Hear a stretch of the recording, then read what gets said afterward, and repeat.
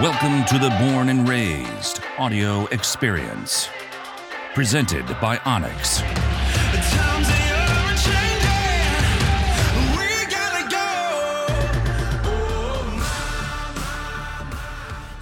Well, howdy, gang. Backcountry and Barbells, Joe Shamanic. Waiting on Jeremy. Don't know if he's going to make it today, but we do have a great stand-in, Trent Fisher, Born and Raised crew, just slightly south of us. Big inspiration to me in starting my hunting journey. So, it's almost like a yearly phone call, Trent. I'll send you a little workout, see what you think, and then you haphazardly respond, and then I go you into a podcast. So thanks for doing this again. It's a good time, and I appreciate it, brother.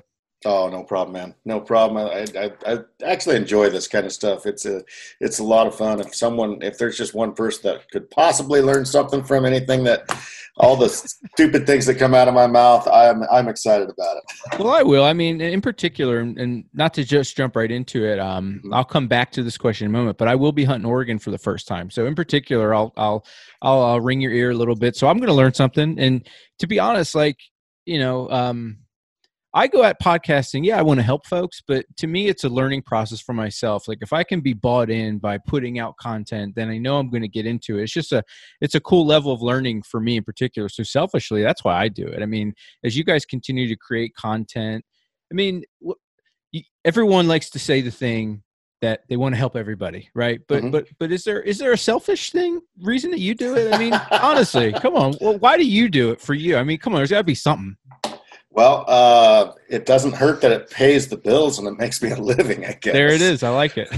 But I guess I couldn't do it without that, obviously. But no, I honestly do. I mean, I think it's the most question that we get versus whether it's DMs or emails or it's, I think it's kind of the same way what you're into, it's showing people that they can break down barriers that they didn't think that they could do before. And sure. That just fuels me. That excites me to be able to possibly do that for somebody.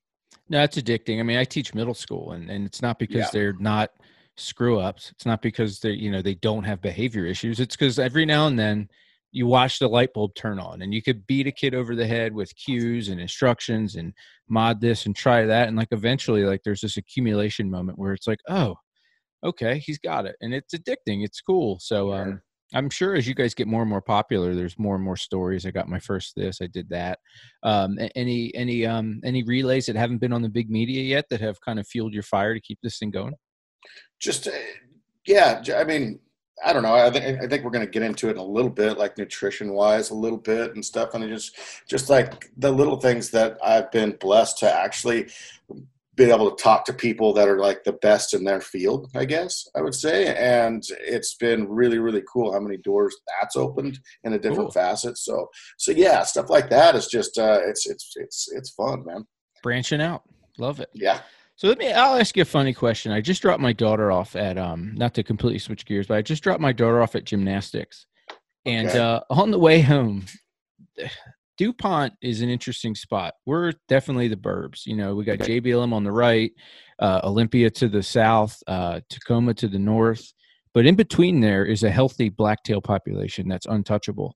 And there are giant neighborhood deer. And I just saw, I'm telling you, it was a nice 5x5 blacktail buck, just munching away. And I'm telling you, Jeremy lost his drawers on a blacktail, and this one was bigger than that. This was a nice deer that anybody would like to have. Neighborhood animals are interesting. And along with our healthy blacktail population, there's also a bear running around DuPont now that's slowly getting a reputation. And neighborhood animals in your area, are they untouchable? I mean, there's laws in DuPont. I mean, even if you did get into one, I mean, how much trouble would you get into? And it's just, you get out in the wild to see these things, and then they're in Center Drive where you grow up, and people are like, well, how are you not successful? They're everywhere. And this idea of neighborhood critters just popping out right now. And this guy was in full velvet. I mean, he was comfortable, and it was awesome. I stopped and watched him for 7 minutes, but then if I didn't have this podcast, I might still be there. I mean, he was one of the nicest deers I've seen on the West Coast. Yeah, no, we have, I'm fortunate enough, I live a little bit out, I'm out of city limits at least here in Myrtle Point. And so anyway, we have yard deer, we've got and I have some minerals and stuff like that to hopefully it makes them healthy and stuff that I feed them. And so we got deer that, I mean, we have one that my daughter can actually pet. She can Oh yeah. yeah. So, and little doe, but no, every year that brings in the bucks, right? But Wyatt, my son, he knows we don't kill yard bucks. That's just a rule. We can't kill yard bucks. So, and nothing big like you're seeing. I'm talking little fork and horns and little 3 points and stuff like that. But no, that's the rule at the house. You can't kill a yard deer. So it's there has been neighbors though that have shot them just right outside my field, right? I mean, right back behind my house here, So it is what it is at that point. You can shoot the neighbor's yard bucks, but not your own. Is that what we're thinking here? Correct. Yeah, exactly. It depends on whose buck it is, I guess. But no, we like in my back field here, we shoot clay pigeons and stuff like that all the time and stuff. So it's pretty open as far as what we can do, but. Yeah, we got the rule. You got to at least drive somewhere to go hunting. Okay. There's got to be a hunting experience rather than the front porch experience, right? So you have to create your opportunistic moment outside of the boundaries of your own home. Is that fair enough to say? I think it's fair. I think it's fair for everyone. I hear you. Yeah, and they're all not giants like this guy. I mean, there's one that I've labeled the King of DuPont, and he just every now and then crosses the road, and he's got a big fat belly. He'll die of old age. And it's just interesting. It's cool to see them all velveted out, but you can sit there and watch them and learn a thing or two about them. Like when they're so comfortable and you watch what they're eating there, maybe it's something that can transfer over to what you're doing there, but it's interesting. They almost become pets, and I don't know if it helps or hurts the hunting game or not. I mean, what do you think about? Well, and in the city side of things, that's the whole thing. Like I stopped feeding my deer a while back, like especially like this time of year because they have babies, and the babies aren't smart for crossing the road. Neither, full adult deer, but and I live by it's not a highway by any means, but it's an old backcountry road. But you know how people go fast sometimes, and deers, they get hit. So anyway, that's just one thing that's just like that. Just I don't know. It's you bring them in, you tame them, and then I don't want to use that. Tame's a terrible word, but then a car hits them, and you kind of feel responsible. So sure. Yeah, so I'll when I feed the deer, I'll go out a ways away, so they are not close to roads and stuff like that. Because that's probably what that big buck at some point he's probably going to get either die of old age or hit by a car. Probably. I don't know, man. He's been around. I've been watching him since I've been here. I send pictures of him to Jeremy. We'll see. You know what I mean? So I don't know, but yeah, I almost it's interesting, right? Because you want the kids to see them. I want the kids to see them because I want to be comfortable with them, but I don't want to see them dead on the side of the road. But I also know in the back of my mind, I don't know how much of a service I'm doing by feeding it, right? Yeah. To by 100%. Habituating them to. Yeah. So around here we had that hair loss. It went around really, really bad, and a lot of the deer, you could tell it just made a dent in the population. So that's why I was doing the minerals thing. I'd go to the feed store and I would just get the minerals, the deer minerals. They sell them there and stuff, just to make them a little more healthy and strong, so they get some different minerals than what they're normally getting in the grass and the fields and stuff like that. So that was my intentions, and if it worked or not, I have no idea. But you trying to play veterinarian over there? I justified it, man. I justified it. So. I hear you. Go for it. We're all trying to do our best, but exactly. It speaks a little bit too. What's interesting with what we're currently going on with this COVID situation, like. I just don't know if any high density populations of anything. I think we're reaching a really interesting spot with all that. And maybe if there's anything that maybe this COVID situation brings to light, or even if you kind of look at like the, is it Idaho that has the feeding program where they're afraid to get CWD? There was the cool documentary I picked up through the Meat Eater podcast called Feeding the Problem, which kind of talks about this, and where they're having some real debates about, just like you said, you want to help, right? But then when you congregate all these people, and this goes for humans as well, into these tight-knit situations, without space and exercise and the right kind of equation of different nutrients, you're kind of creating interesting dilemmas, right? Oh, 100%. No, and I think it kind of feeds to the human nature, right? Of like, oh man, how do I help it? And That's right. yeah, guess what? Human nature, or not human nature, but just nature is brutal. Yeah. It's like it's not fair. It's not, it's the strong survive pretty much, So it's a whole different dynamic of things, right? Yeah, there was a feller, there's a nutritionalist that I really like. Check out a gentleman named Rob Wolf. He wrote a book way back called Paleo Solution. He's got another cool book called, well, it goes on how eating affects your brain, but his current book called Sacred Cow discusses how different, meat's getting a bad name for lots of things. But, the conversation through commenting we were having was about vaccines and waiting on one. I'm like, well, I ain't waiting on a vaccine. I'm doing push-ups and eating real food. I mean, like, and to be honest, like for me, if in this current situation, this health dilemma, if you can't wait till Friday to eat your cake or your kid's birthday and you're reluctant to get active, to kind of boost up your immune system, then you probably have some situations coming to you that you might deserve, COVID or not. Like, come on. I hope that this situation puts the microscope on ourselves to say, what can I do to get healthier? Because I Yeah. think there's options for everybody, no matter where you're starting. Oh, each of us has a responsibility to ourselves. Definitely. Definitely. Well, let's step up that physical capacity responsibility. You guys, as always, at Born and Raised, are putting out some really cool YouTube content, and I really like how what you've done recently this year. It seems like rather than getting the whole crew together and attacking everything, like you're putting different little spins on it. And the video that I thought was really cool recently was Trevor and Steve getting after it at the Northwest Training Center and doing all kinds of stuff. It looked like they were getting different modalities in and getting ready for elk season. And I love seeing guys prep for things, and I think that there's probably not one way to do it, but I think if you steal from everybody and you can eventually develop your own, they're going a different route, at least from their video, and getting some personal training in and getting some looks at some different stuff. Folks should check out that video. Go to the Born and Raised YouTube channel, check it out. But does your training look like that? I mean, how are you prepping? I don't do the altitude training. Okay, like good. They have been. No, they have all the machines there and everything, and they also pay for it. So I do not. No, I actually did a podcast with a couple guys, Ryan and Mike. Anyway, they started this company kind of. They're not launching yet, so it's still kind of in the infancy. But anyway, called Fuel the Pursuit. And after that podcast, I actually was fortunate enough to kind of dive in and meet them at a more personal level. And they were so awesome, man. They've been, we do like bi-weekly calls and stuff. And what they did is kind of built me a program around what I need. And it's based around, it's a lot like what you've got going on. It's based around, being better in the mountains, in the backcountry. And as athletes, I would say, we can go out and we can probably push our brains to do certain things, which I've done in the past. It's like my body may not be up to it, but my brain says, you're not quitting. You're just going to do this. Sure. And so then you do it, and anyway. And so this, what I'm doing now is more based around getting my body in shape for just like being able to conquer more.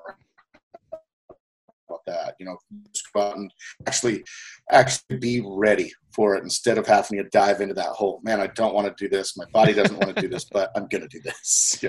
Well, yeah, so and it's put me a new outlook, I guess, on hunting a little bit as well. As far as I don't want to say it brought the fun back, because it's always been fun. But if it's not excruciating and fun, how much more fun would that be, right?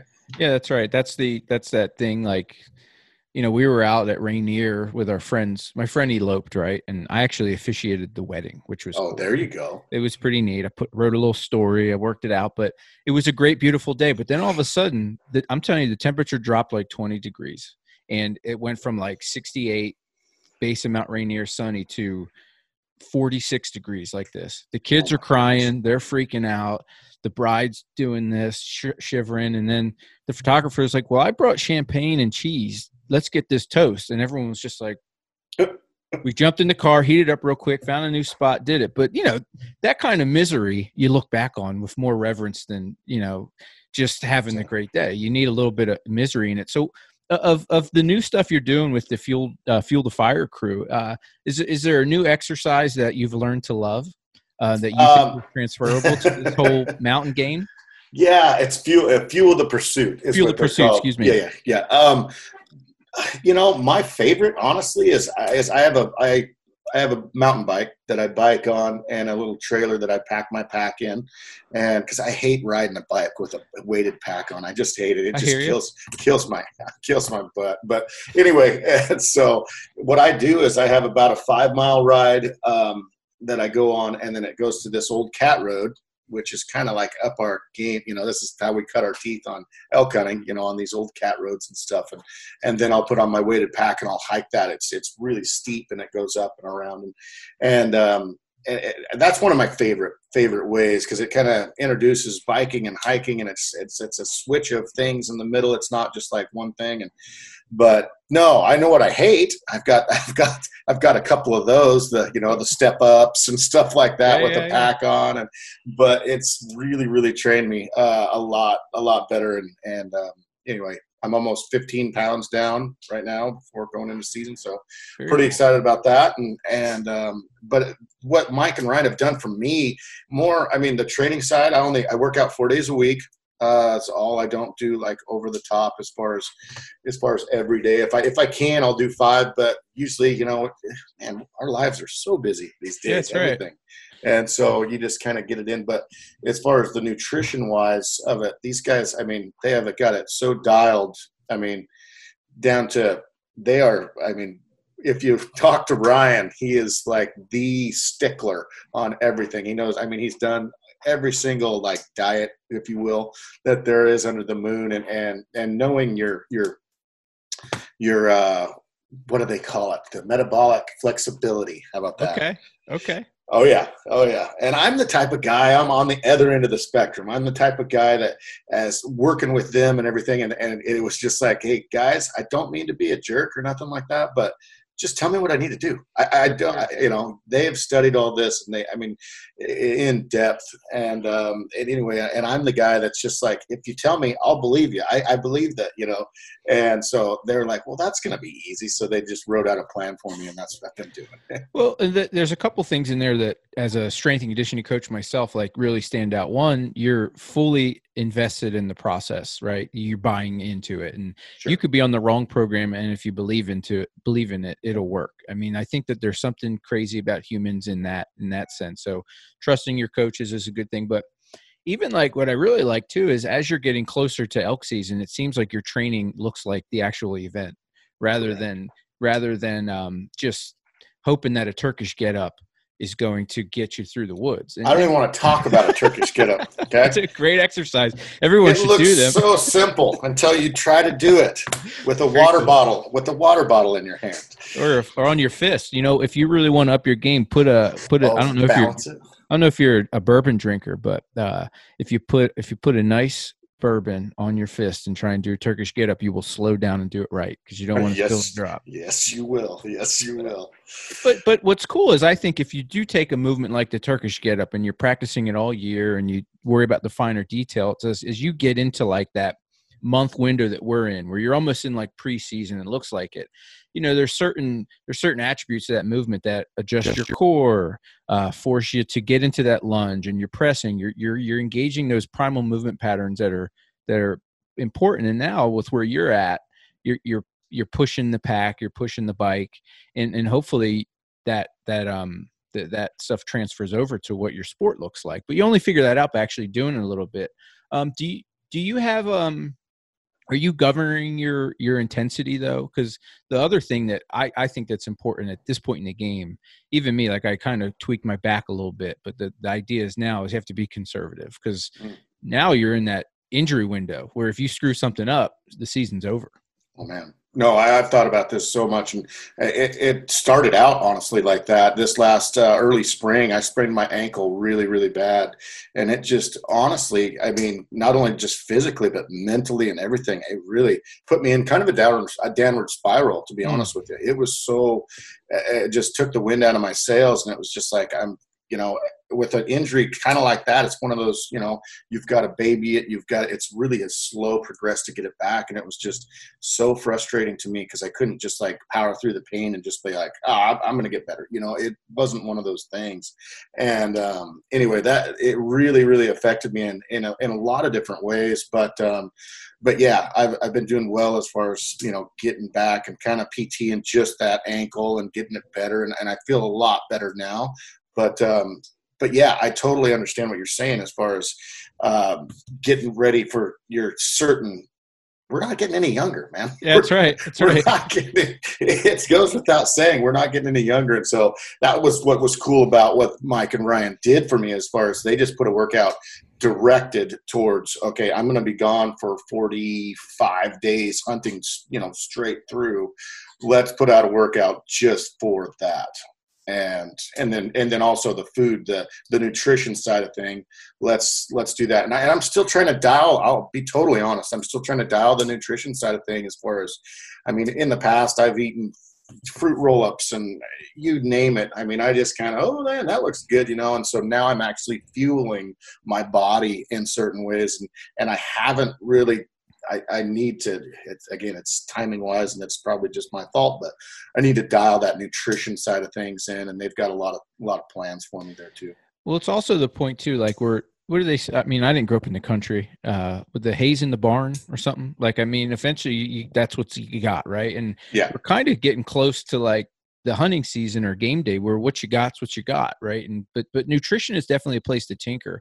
We actually had a functional medicine doc on, a girl named Kristen Oja out of Atlanta, and she's real big on the gut biome and the belly. And we got into a conversation that, what you need to start to do getting into elk camp, or if you're going to be on one of these extended hunts, is, yeah, you want to dial in your nutrition, but sometimes the counter to that is, if you're not going to eat now like you're going to be eating in camp, you could take a step back. Is there a thought with that? Because I know, we rely on dehydrated meals, and Cody gives out a great tip about putting some instant mashed potatoes to thicken up your mountain house when things get interesting. But, if you build the Ferrari and then try to fuel it with diesel out in camp, that's going to be an issue. So is there thought with that in your nutrition plan too? Are they looking that far forward? Oh yeah. Yeah, no. And it's already, and this is a little bit of my bad too, is just not just getting things done. I just got a dehydrator. I just had it show up the other day, and I still haven't got to play with it, those kind of stuff, just to do my own meals, Sure. And really delve into it that way. And I think for a lot of people, it's a little bit of therapy too. You're going into the hunt way before the hunt even starts. And I tell a lot of people this, as far as like, I get emails all the time. Hey man, I'm going to Colorado. Where do you think I should go? It's like, yeah, man, start your hunt right now. Not with asking me where to go. You start your hunt right now and be like, okay, I am invested in this progress. In this process of the whole thing. The hunt is just, an afterthought of all the planning and the anticipation that goes into it. So yeah, no, I'm getting dialed with that. Like I said, I haven't been as vigilant as I should and like have these meals prepared yet. But I'm getting closer to that, and that's what this next week's all about. It's all about food prep and stuff. But I totally understand what you're saying as far as the Ferrari with diesel kind of thing. And I'm not saying it's a worry for me, but it's one of those things where I've been doing the training, like I said, the biking and the hiking.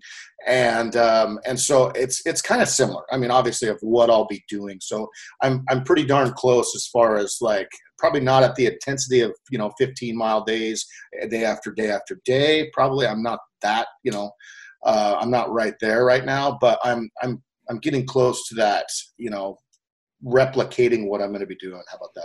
Very cool. Yeah. And I think you're right on it with that. But my thing too is maybe, I like the idea of like your hardest. I picked this thing up from guys at Westside Barbell, and Louis Simmons trains like the strongest guys in the world out of Columbus, Ohio. Look him up. He's a complete madman. And I don't know if I've ever reached like physical capacities that his athletes have. You're talking about world-class powerlifters and Olympic sprinters and some things like that. But his thought is, when you're at high end capacities, there's probably a 3-week window, and about 3 weeks out from camp or 3 weeks out from your event, you're probably the best you're going to be. So at that, I always walk back from camp or walk back from my weightlifting meet 3 weeks. And that's my window. Like that 3 weeks out, I want that to be my hardest training day. So that's the day right now for in that little program I had sent you, that's the day where I want to do the longest pack, the heaviest pack, the fastest effort. And then based off that, I'll start to taper to camp. That's something that I found that works in weightlifting, and I'm trying to transfer it to elk camp. But the thing about elk camp that's different, and I'm worried about doing a 10-day backpacking hunt for the first time. You're talking about 45 days, and it looks like you guys are doing Land of the Free 2.0, and you're going back to that whole situation where you're or 3.0, excuse me, where you're going to be accumulating those days. I don't know if you could train for that. I mean, having done it, can you? I mean, honestly, I think you can be better prepared. I mean, I think you can be better prepared, obviously, but no, when we did 1.0, the very first Land of the Free, we came up with this harebrained idea to go hunting every day and document our journey in 5 different states. And anyway, it was life-changing for me just to see what that looked like, because we never done it, and I didn't even know anybody that ever done it. And so I did 53 days straight, and I also said I'll never do that again. But this year's going to be a long one as well. I think this one will be a good one. But yeah, no, you can get prepared for it, but sure, you never know, like the physical stuff. Like, I mean, there's just things that you can't prepare for, like weather patterns and stuff. Like usually we'd like to hang our meat in the backcountry if we can, especially if we're 6 miles or whatever in, and we still go hunting. We still, keep hunting around and stuff if the temperatures allow. But, say it's going to be 85 degrees every day. We can't find that cool of a spot to hang the meat. We got to get that out of that, So it's like your body is demanded at that point. Hey, it's time to pack meat for 2 days, for a whole day straight or something, and it's like, you have to have that energy level right now. And it's so you can't prepare for some of the stuff, but most of it, I think, I think it's all relevant, right? One aspect of that I just kind of popped into my head, that it has to be tough. I know for me, I had a little bit of a back flare, and as I walk back to what happened, I'm like, we've been traveling a lot. Sitting in the car sucks. And it's pretty tough. I mean, do you guys take any proactive measures to, like, okay, when we get out of the car, this is the protocol, just to kind of mobilize, or is there any thought to that? Because as I'm brainstorming, I'm like, that to me would seem the biggest challenge, dealing with, because you're moving and grooving, and if you switch spots, not only are you packing out camp, then you also want to hit the ground running. But if you don't sharpen the axe, or get some motion on them joints, you're probably that's a spot where a sprain or something could pop through. I mean, how do you guys is there any thought to managing the road miles? Yeah, we've been really foolish in the past, I'll be totally honest, and been very fortunate as well by not having the injuries. I mean, back in the day when we first started doing this, we would drive. I literally, where I'm sitting right now, is 37 feet elevation. Sure. I have Tidewater just like 150 yards from me right now is the Tidewater. So I'm sitting at that. We would get in the pickups. We would drive clear to Colorado, 26 hours straight, all night long, switching off drivers. We would show up at the trailhead sometimes at 11 o'clock at night and already have our packs already packed and everything, and show up at 9,500 feet, throw on our packs, and take off after sitting in the pickup for 26 hours straight. Hitting the go button. Probably the dumbest thing you can do. Yeah. Sure. But at the same time, when you only have 2 weeks to hunt for a season, you try to maximize every single minute. So, but yeah, it's just sometimes I think that, and like I said, we're getting all older. So Trevor's back. He's had some back issues and stuff. And so we'll all be like, okay, Trevor, no. Take this lighter pack. You just take some burger meat or whatever, a front shoulder maybe or something like that.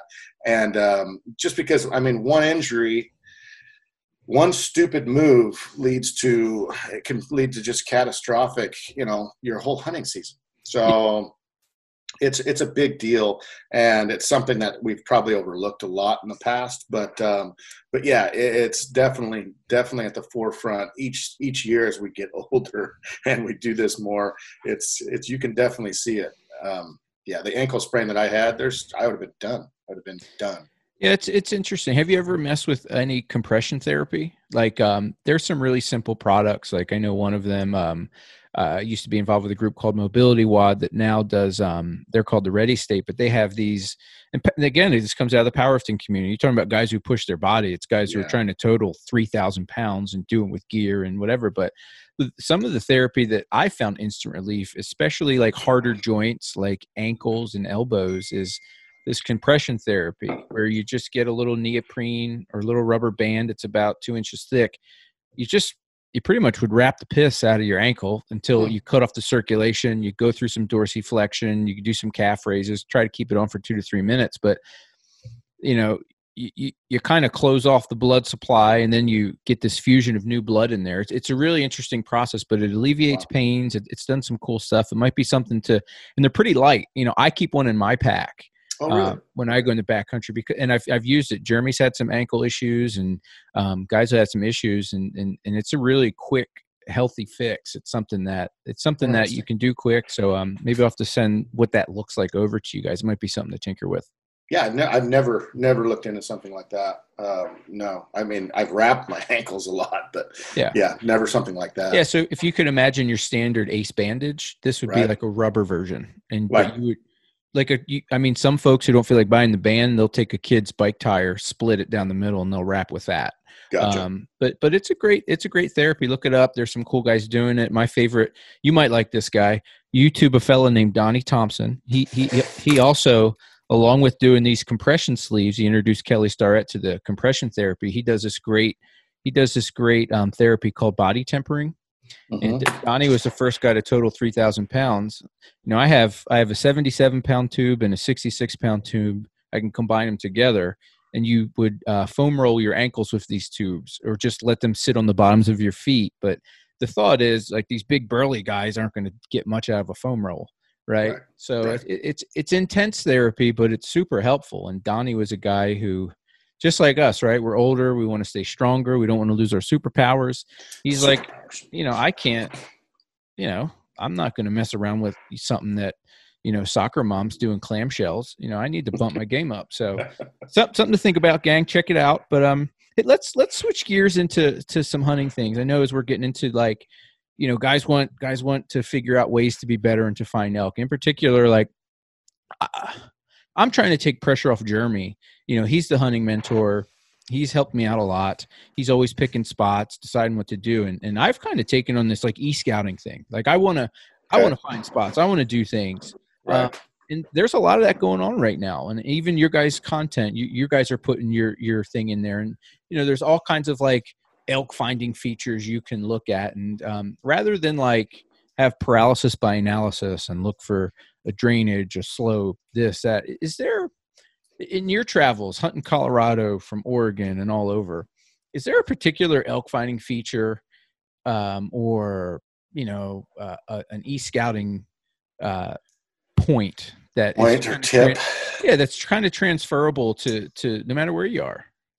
Yeah, man, we get this question all of the time, and it's been amazing. I think, you just look at the last, let's just say 10 years, last 10 years of technology. It's amazing how you could take an area and you could go, okay, I've never been there before, but I don't even have to put my boots on the ground, and I can check that place out pretty intensely, and with onX maps and all these kind of things, it's simple. It's right at our fingertips, and it's almost, you're doing yourself a disservice if you haven't done that kind of work ahead of time. It's the same thing as we're just talking about for physical, right? It's the same thing. It's prepping your body, but yet it's prepping your confidence, for one. Hey, I know there's a wallow out here. I know there's a whatever. You can get all those things down way before you even get on the spot. But we're looking for roadless. A lot of it is, and I think you can throw that term around pretty heavily too, as far as, okay, yeah, there's a lot of hunters out there. There was this big craze, I would say, up to 3 years ago about the backcountry, right? Everything's, I got to get in the backcountry. And we bought onto that. You're not hunting unless you're 5 miles away from the truck. Sure. You know what I mean? And it's like, anymore, it's been like, okay, yeah, we're hunting when we get off the road. And the closer I can kill one to a road, you're good. The more jacked I am. So yeah, no, it goes all over the map. So we're not exactly looking for places that are super, super way back in there on trails and wilderness stuff. We're just looking for that 1 to 3 mile zone that has the habitat we need, some good south facing slopes, some good timber. I like, and some parks, some stuff that they can, that kind of meadowy stuff is what I'm talking about there. So elk are very simple. I mean, they need a bedding area, they need food, and they need water. And usually in the rut, so I'm looking for these benches and these flats. They like to rut on flatter stuff. Yeah, they'll traverse across nasty canyons and steep stuff, but they like to see their cows. They like to be able to look at what they've got. And in that time of year, a lot of other times of year, I mean, they'll bed up on just horrible, nasty stuff. But that time of year, it's one of those things where you don't have to go into the nastiest of nasty to kill an elk. I think you can do it almost anywhere as long as you've done your homework beforehand. And that's where that scouting thing comes in. Yeah, I would be guilty of that in particular. Like, you wanted, I call it tin cup syndrome. You've seen the movie Tin Cup, old Awesome. Kevin Costner. He's like, well, what if I crossed that infested water without the boat? And it's just like, sometimes you just want to, I wonder if it's just ego. I want to go further and harder, not to kill elk so I can tell people I did it. Like, it's just a masochistic journey to just prove that you're tough, right? And at the end of the day, you want meat in the freezer. They didn't come here to see me lay up. Right? Yeah, that's right. That's exactly right. That's exactly right. So, I mean, they are to be found by the trailhead sometimes. I mean, and I think the one thing to consider too is maybe it's not just the tough stuff that's far away, but maybe it's finding the tough stuff that's closer that people are overlooking. There you go. Yeah. No, and that's a possibility too. I mean, a lot of places where we go, you're gonna run into people or outfitters or whatever, on horseback and everything. But a lot of those people, they're sticking right on that trail. They're not getting off that trail. The trail's safe. The trail, you know what I mean? That's an easy play. And sometimes it's just getting outside that trail just a little ways, and it opens up a whole new hunting ground. Well, there's two goals that I've kind of put on this hunting season as I this is, going to my third elk camp. Like, it's awesome. I love it. But I try to go in with a goal that's like not just about the harvest, just so I know I can come out being successful. This year in particular, like, I want to stay out past dark, and I want to get up before dark and be off trail at those hours. Because to me, that seems like it's key. Like, even last year, just to relay a story, Jeremy and I were in a late season hunt, and we're coming back on the trail just as sun's going down, and we see two bulls.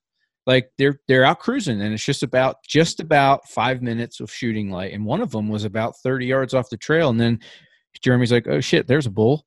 And we try to put the play on them really quick, but they're moving then. Right. And it's just it seems to me like you just have to have the confidence, but that's too where scouting come into play. Like, if you're on the map, if you're checking things out, you're maybe getting those mental reps on the terrain more than anything, just so you can feel confident about where you are. And that's 100% of it. 100% of it right there. It's just like fishing, man. Confidence makes a huge play in fishing as well. That's right. It's just, if you know you're going to get a bite, if you know there's fish there, you'll fish twice as hard. And that's another reason we don't like to hunt the same spots over and over and over. We like to go to whole new areas just because you have preconceived notions about that spot. I've been there before. The elk were right here. This is where they live. This is where this is where I got into them that whole week, right? And you come back and there's no elk there. Right off the bat, you just go, shoo, and it's just like, man, what happened? And it's just got this whole confidence thing that just went from sky high, I cannot wait for elk season, to, oh man, yeah, they're not here anymore. No, I love the fishing analogy, because it's like, someone was giving me a hard time. I was fishing, and I was happy hammering bluegills, right? And I was like, I'm like, well, you know what's cool about doing this? When you cast a line expecting the bite, like you act differently and you set the hook, as opposed to when I've gone, I'll go, fly fishing in these obscure mountainous areas and I'm enjoying the scenery, but I'm almost flinging the rod out there to practice casting, not catch fish. And there's a different mentality with that. So you got to, that's, I would say that the endurance to be mentally switched on or in that flow state or capturing ways to just be focused is the hardest part. I mean, I can't, in my even short time hunting, whether it's on a turkey hunt, a deer hunt, or an elk hunt, I've probably seen more animals going back to camp, loose, relaxed, talking shit than I have when I'm going crazy, right? So it's just like, how do you keep that?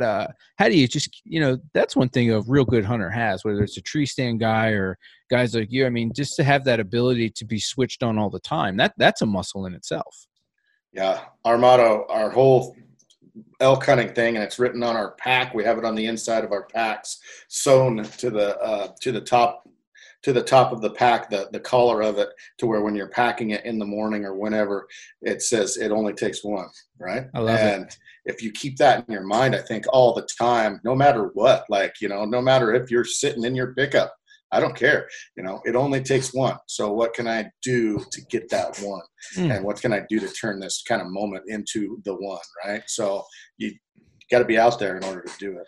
No, I love it. That's, you try and do all these technical gems, but that's it right there. And it kind of even, I was trying to tell my wife, I'm bouncing around, I'm getting excited. It's August. And she's like, man, this is a real thing for you. It's finally setting into her. Like, this isn't jujitsu. This isn't trying to play hockey. This is this is the lifestyle thing. And all year. And she's like, well, what is it? And I'm like, the cool thing about hunting is everything matters, whether it's preparing your meal, whether it's what time you wake up, whether it's the jet boil you throw in your pack, like every little thing that you do matters. And I just find that that's such a contrast to normal life. Like half the crap I do from day to day doesn't matter. I can do it later. I'll get to it later. Does it really matter? Do I need to eat this Cheeto? You don't. But in the elk woods on hunting camp, like this, every step you take, every decision you make about where to park the truck or, put this in your pack that way, it has implications that could ultimately lead to success. And that's super addicting because I don't know whether to say the existence sometimes can be sad, but I can sit there and look at the accumulation of my task list and be like, do I really have to call the hockey guy today? Is this, this isn't going to make or break it, Yeah. That's a really cool thing to be in a moment that matters. Well, and two, it's how can I make those decisions? I think pretty much involuntary, right? And that comes with everything, preparation. One that comes to mind is just like shooting a target, your bow. When it does matter, that split decision, I want to make that as involuntary as possible, to where I know my anchor point already. I know how I'm going to position my bow hand. I know where my feet are going to be. All that's already done for me because I've done it thousands of times, to where, okay, now I can focus on what really does matter. What's the yardage and where do I hold my pin? That's all I need to know. That's it. And I think there is, like you said, I think there's decisions out there that you can make ahead of time that prep your whole day, that it still is it still moves the chain, so to speak, but at the same time you've already done them in your head so many times. It's just second nature. So just acting on the things that really matter at the time. Yeah, and I guess another level of that's experience, right? I mean how many years have you been packing into the elk woods? About I don't know. You don't want to say it? 15, 20, I don't know. A lot. Yeah, and there's something to be gained from that. Like I don't think any amount of e-scouting is going to catch you up to that, but you have to figure it out for yourself a bit. And you bring up preparation, and you kind of allude to gear a little bit with the bow talk. And one of the other clips that I've run into is everybody. I'm not a gearhead, but I like to watch some of the pack drops just for like that little thing that might be something to add to the gear that makes sense. And I know Cody did a pretty cool one. And again, this is where I think what's cool that you guys are doing. You did one like that was mountain biking. I was it Steve or Trevor who did one based on the truck, and then Cody did one that was kind of backpacking, which I thought was cool.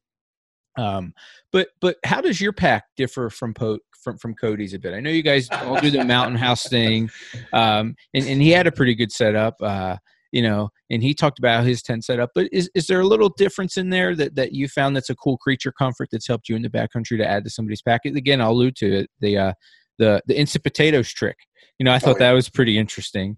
So there's always a little gem in there to tinker with it, but you get besides having 19 pairs of socks or how to get them into your backpack. That was what I was almost going to say. Is that what you're going to say? You took it. No.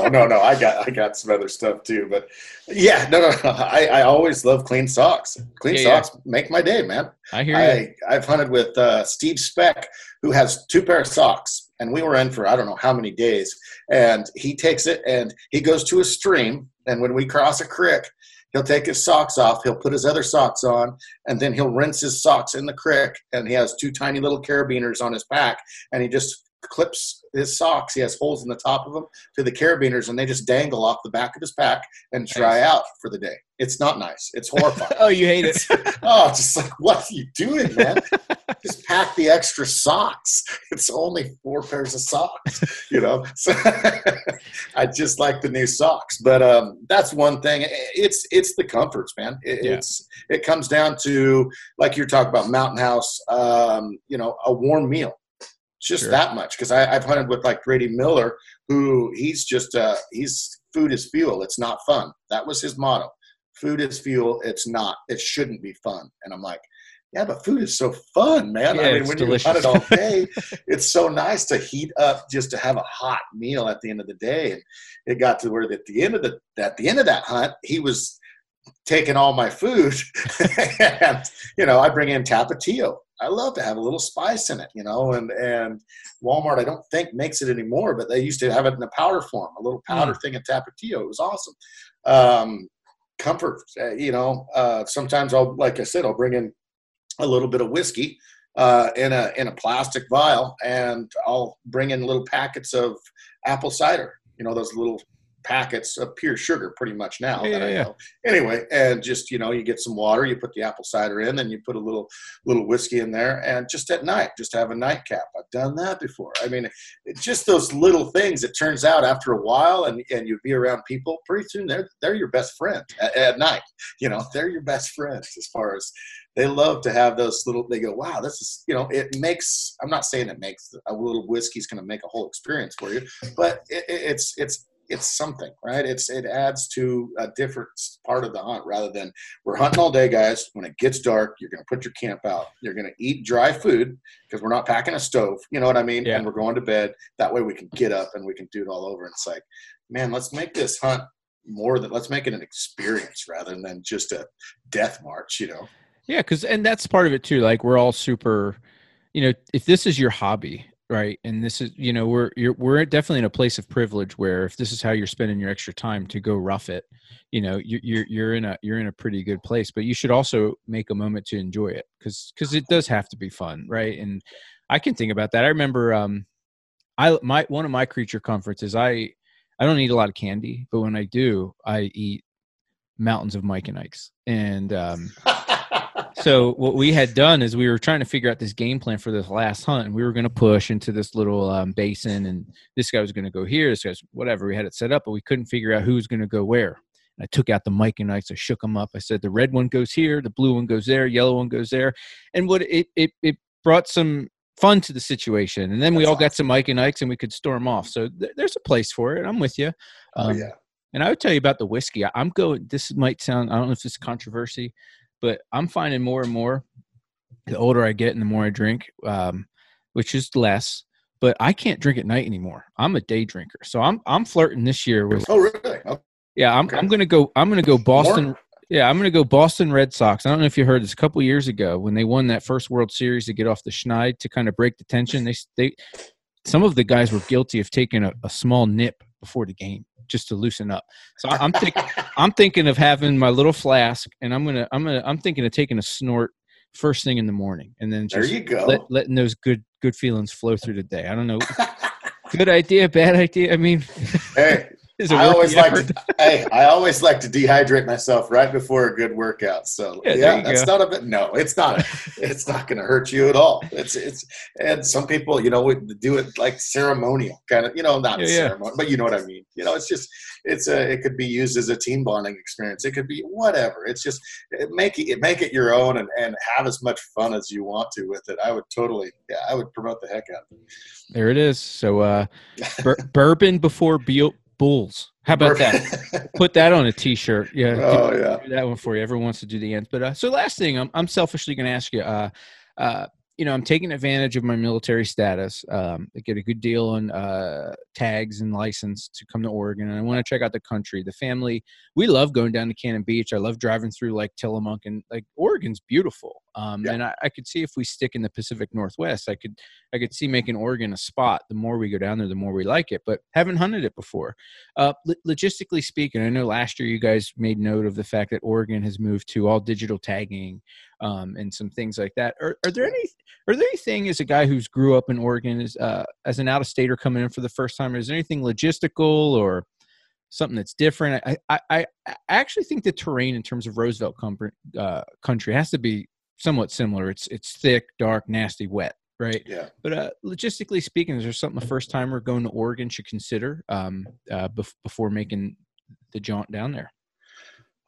Now, are we talking Roosevelt exclusively, or are we talking the whole state as far as that goes? Well, no, I honestly, like, as we consider, again, Jeremy puts a lot of planning into it. I in particular like Roosevelt country. Again, that's tin cup syndrome. It seems harder, seems thicker, seems nastier.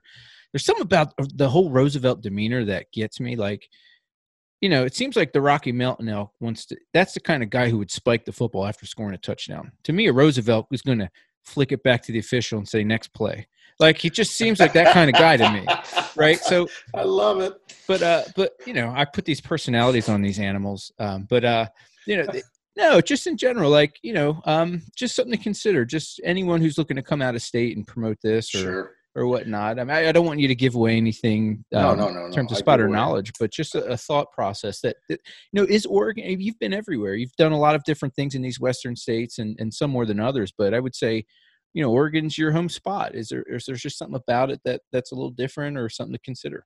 I would definitely say, like, Roosevelt's our home game, right? So it's our when you're at your home stadium, hopefully you play better, I guess. Okay. But at the same time, it's a harder game. It's a tough game. The level of entry into the Roosevelt game, I would say, is very, very difficult. Whereas if you go east, you've got Colorado, you've got Wyoming, you've got New Mexico and Arizona. They're a little different terrain-wise, but elk behavior is still pretty much the same, as is the Roosevelt elk behavior. It's just the climate. It's just where you're hunting them.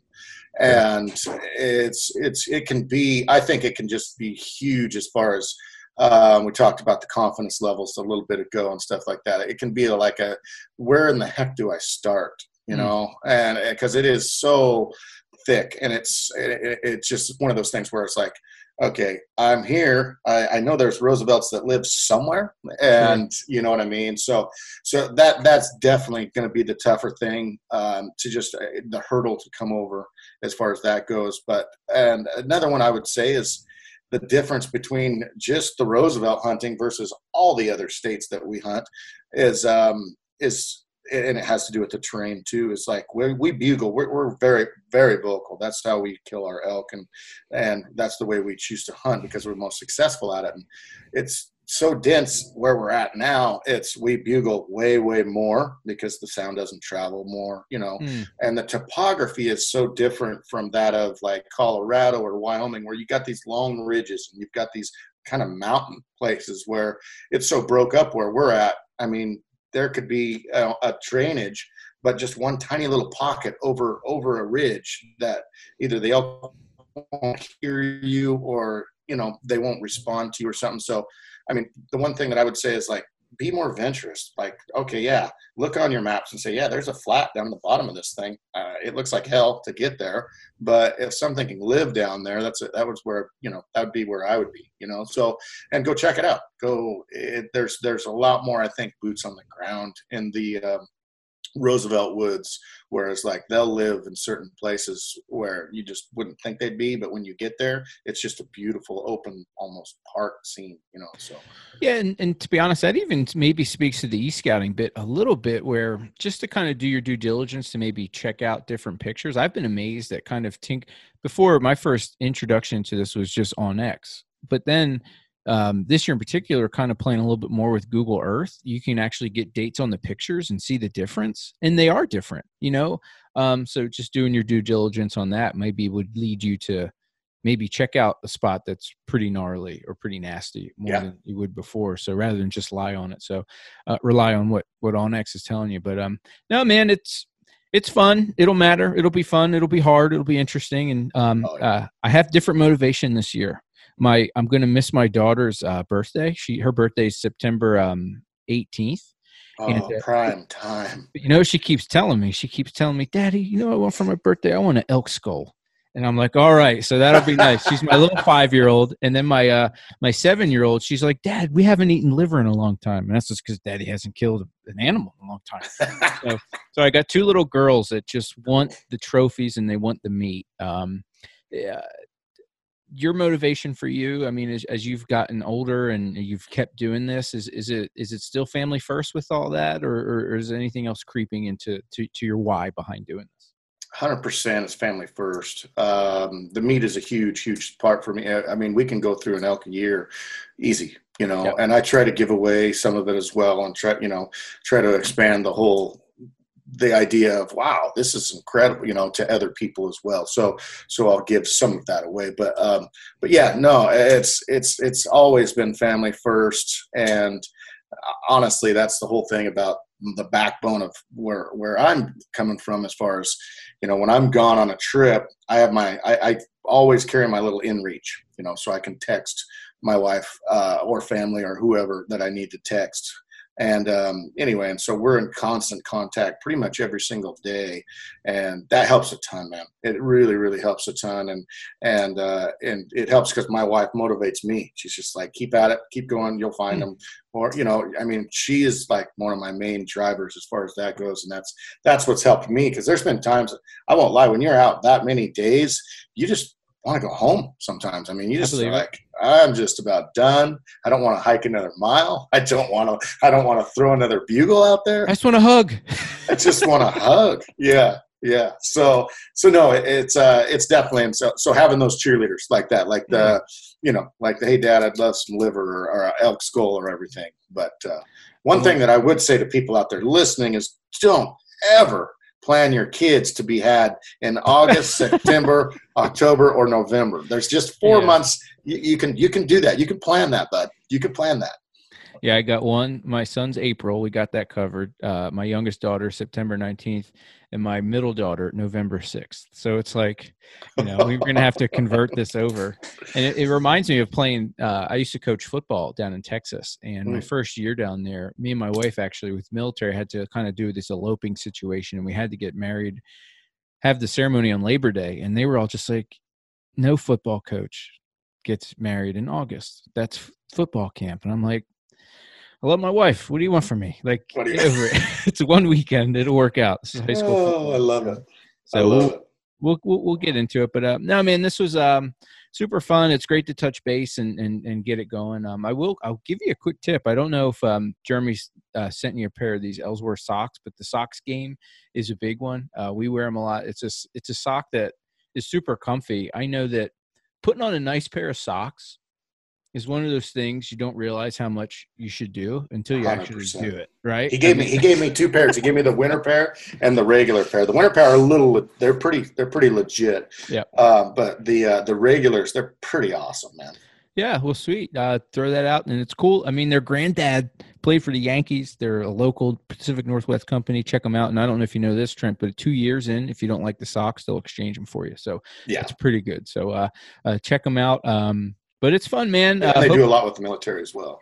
Mm-hmm. Yeah, they do some special forces stuff, and they're good dudes. But it's cool to me, even as I tinker in this hunting space, and this will be the last thing. One thing I think that's super interesting about it is a lot of these hunting specific companies, I love the fact that they're American made again. And again, we'll go back to what I brought up in the beginning with this COVID thing. I'm hoping that there's a shortening of supply lines too, where we start making some things like that again. And I know you guys have some cool relationships with some other companies, but I love that aspect of it too. There's a cool brotherhood even within that space, to get better gear, American gear, gear that's specific for the woods, and also to kick it back to conservation, which I think is pretty rad. So, any other sleeper? I mean, we mentioned your the training outfit.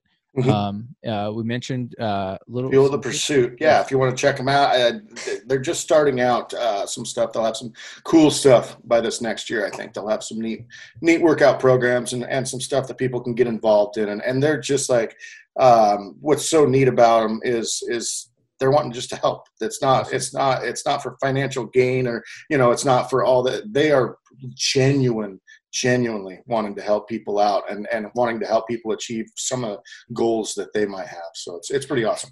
Well, I ain't mad at them for trying to make a buck. I mean, come on, we might as well make a buck doing what you like, more than anything else. And I even know you guys are into, I mean, look, I know you guys are at COVID's really screwing up your game bag pursuit, but you guys also have tons of gear.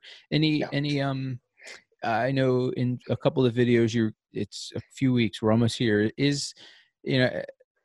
Will the game bags be out in time for folks to get them for this season? It has been a journey as far as the game bag. Yeah, it has. And COVID really, really put a kibosh on about 3 months of that or so. And, or else we would have them by now. It's been tough though, as far as, and it goes back to the financial part and it goes honestly, again, back to like you were saying, making stuff in the States and everything, which we were making our bags in the United States. And, it's really been financially, it's like, we can't make a game bag. Like we sent the ones that we had made to sew shops. We sent them to like 5 or 6 different sew shops all around the country. And it came back as where like we would have to sell them for like $150 for a set of them, or $170 for a set of them. It's like, you can't do that. There's got to be a better way, so it's a little double-edged sword as far as making it in state and trying, because if you outsourced it, it would be it would be half of that, Sure. And then it would be affordable and cost worthy. So it's been a very, very big hurdle. We've had to do some just tiny little redesigns on some stuff, and some of it came out even better than we had before. So very cool. That's been a huge blessing. But yeah, we're going to probably, I'm just so jacked. Anyway, next week we should have our first little shipment of them. And it's going to be limited to like how many bags that they can do a week for us. And, we're hoping to get the price point down that's reasonable for everybody, and it doesn't bankrupt us, because there would be no point obviously if we did that. So yeah, but it's looking like, maybe a tiny little push of them like the 26th or something of August. So it's something, but yeah, it's been really, really, really time consuming and difficult. And so Cody's kind of fronted up that project. He's been doing a great job at it. But still the roadblocks, it just seems like God doesn't want us to have game bags sometimes, man. Well, come on. I would see old JC being an elk hunter. Just, I'm assuming. He'd at least appreciate the effort. If he's going to sit down with lepers and tax collectors and prostitutes, he would have something to say to a guy who drinks his whiskey before pulling his bowstring back. So we'll work that out. But I think we should talk about it. I think we should talk about it. Well, cool, man. Well, this is great. You guys at Born and Raised, guys, check out their website, check out their YouTube channels, reach out. Super approachable fellas, great content. And I'll tell you, I've said it before to you. It's really cool. It's a guy who did not have a hunting mentor growing up, didn't do this growing up. Your content is really helpful to a guy picking this up late in life. Thank you. So for me personally, it's awesome. So thanks a lot, man. And thanks for your time, brother. No problem, man. Tell Jeremy I said hi. We're going to do it. Y'all take it easy. Train, hunt, and live your best life possible. I'll do this. Jeremy always leaves us off with a God bless America. You can God bless whatever you'd want. Would you Would you like to end the show, Trent? Game bags. There you go. Oh no. Yeah, sure. Yeah, no, yeah. Everybody out there, just season's coming. Season's right around the corner. Just be safe. Everybody be safe with these weird times that we're having, and go out and have fun and do something you never thought you could do. Safety first. I will say, hiking is one of my favorite pastimes, and this year in particular, the same kind of "Hey, how are you? Howdy" attitude just isn't there. It's backs turned and looking away. And I just hope that this thing doesn't take our humanness from us. And I'm hoping that we can find that back again in elk camp. So I love it. I love where you took that. Thank you, Trent. Yeah, no problem, man.